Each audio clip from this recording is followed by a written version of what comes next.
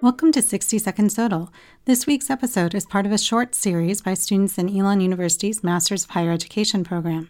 The students are exploring study away as a meaningful learning experience. Look for their blog posts at www.centerforengagedlearning.org and listen for the other podcast episodes in their series wherever you subscribe to 60 Seconds Total. What were some alternative options to study abroad that international institutions of higher education embraced during the COVID-19 pandemic? That's the focus of this week's 60 Seconds Total from Elon University Center for Engaged Learning.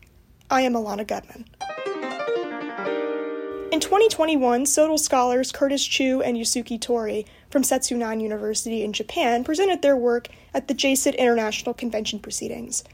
In their work, titled Communicating Across Cultures Online, Introducing and Comparing the Implementation of 3 Virtual Study Abroad Programs, Chu and Tori discussed a few of the virtual options available for Setsunan University students who wanted to study abroad during the COVID-19 pandemic.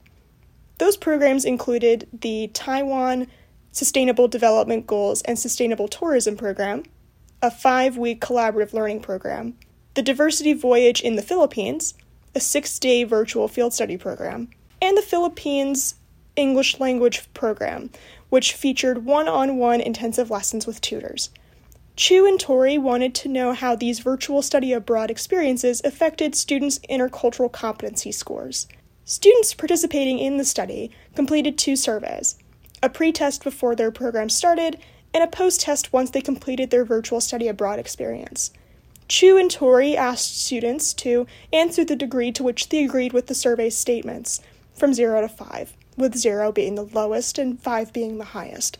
They also asked the students for additional feedback. Generally, students' intercultural competency scores improved after the virtual programs concluded. The students believed they learned how to be a better global citizen and how to better communicate their thoughts. Students did say they wished they were able to communicate with their classmates abroad in real time versus in an asynchronous format, and internet issues made their experiences slightly more difficult. To learn more, see the full citation in our show notes.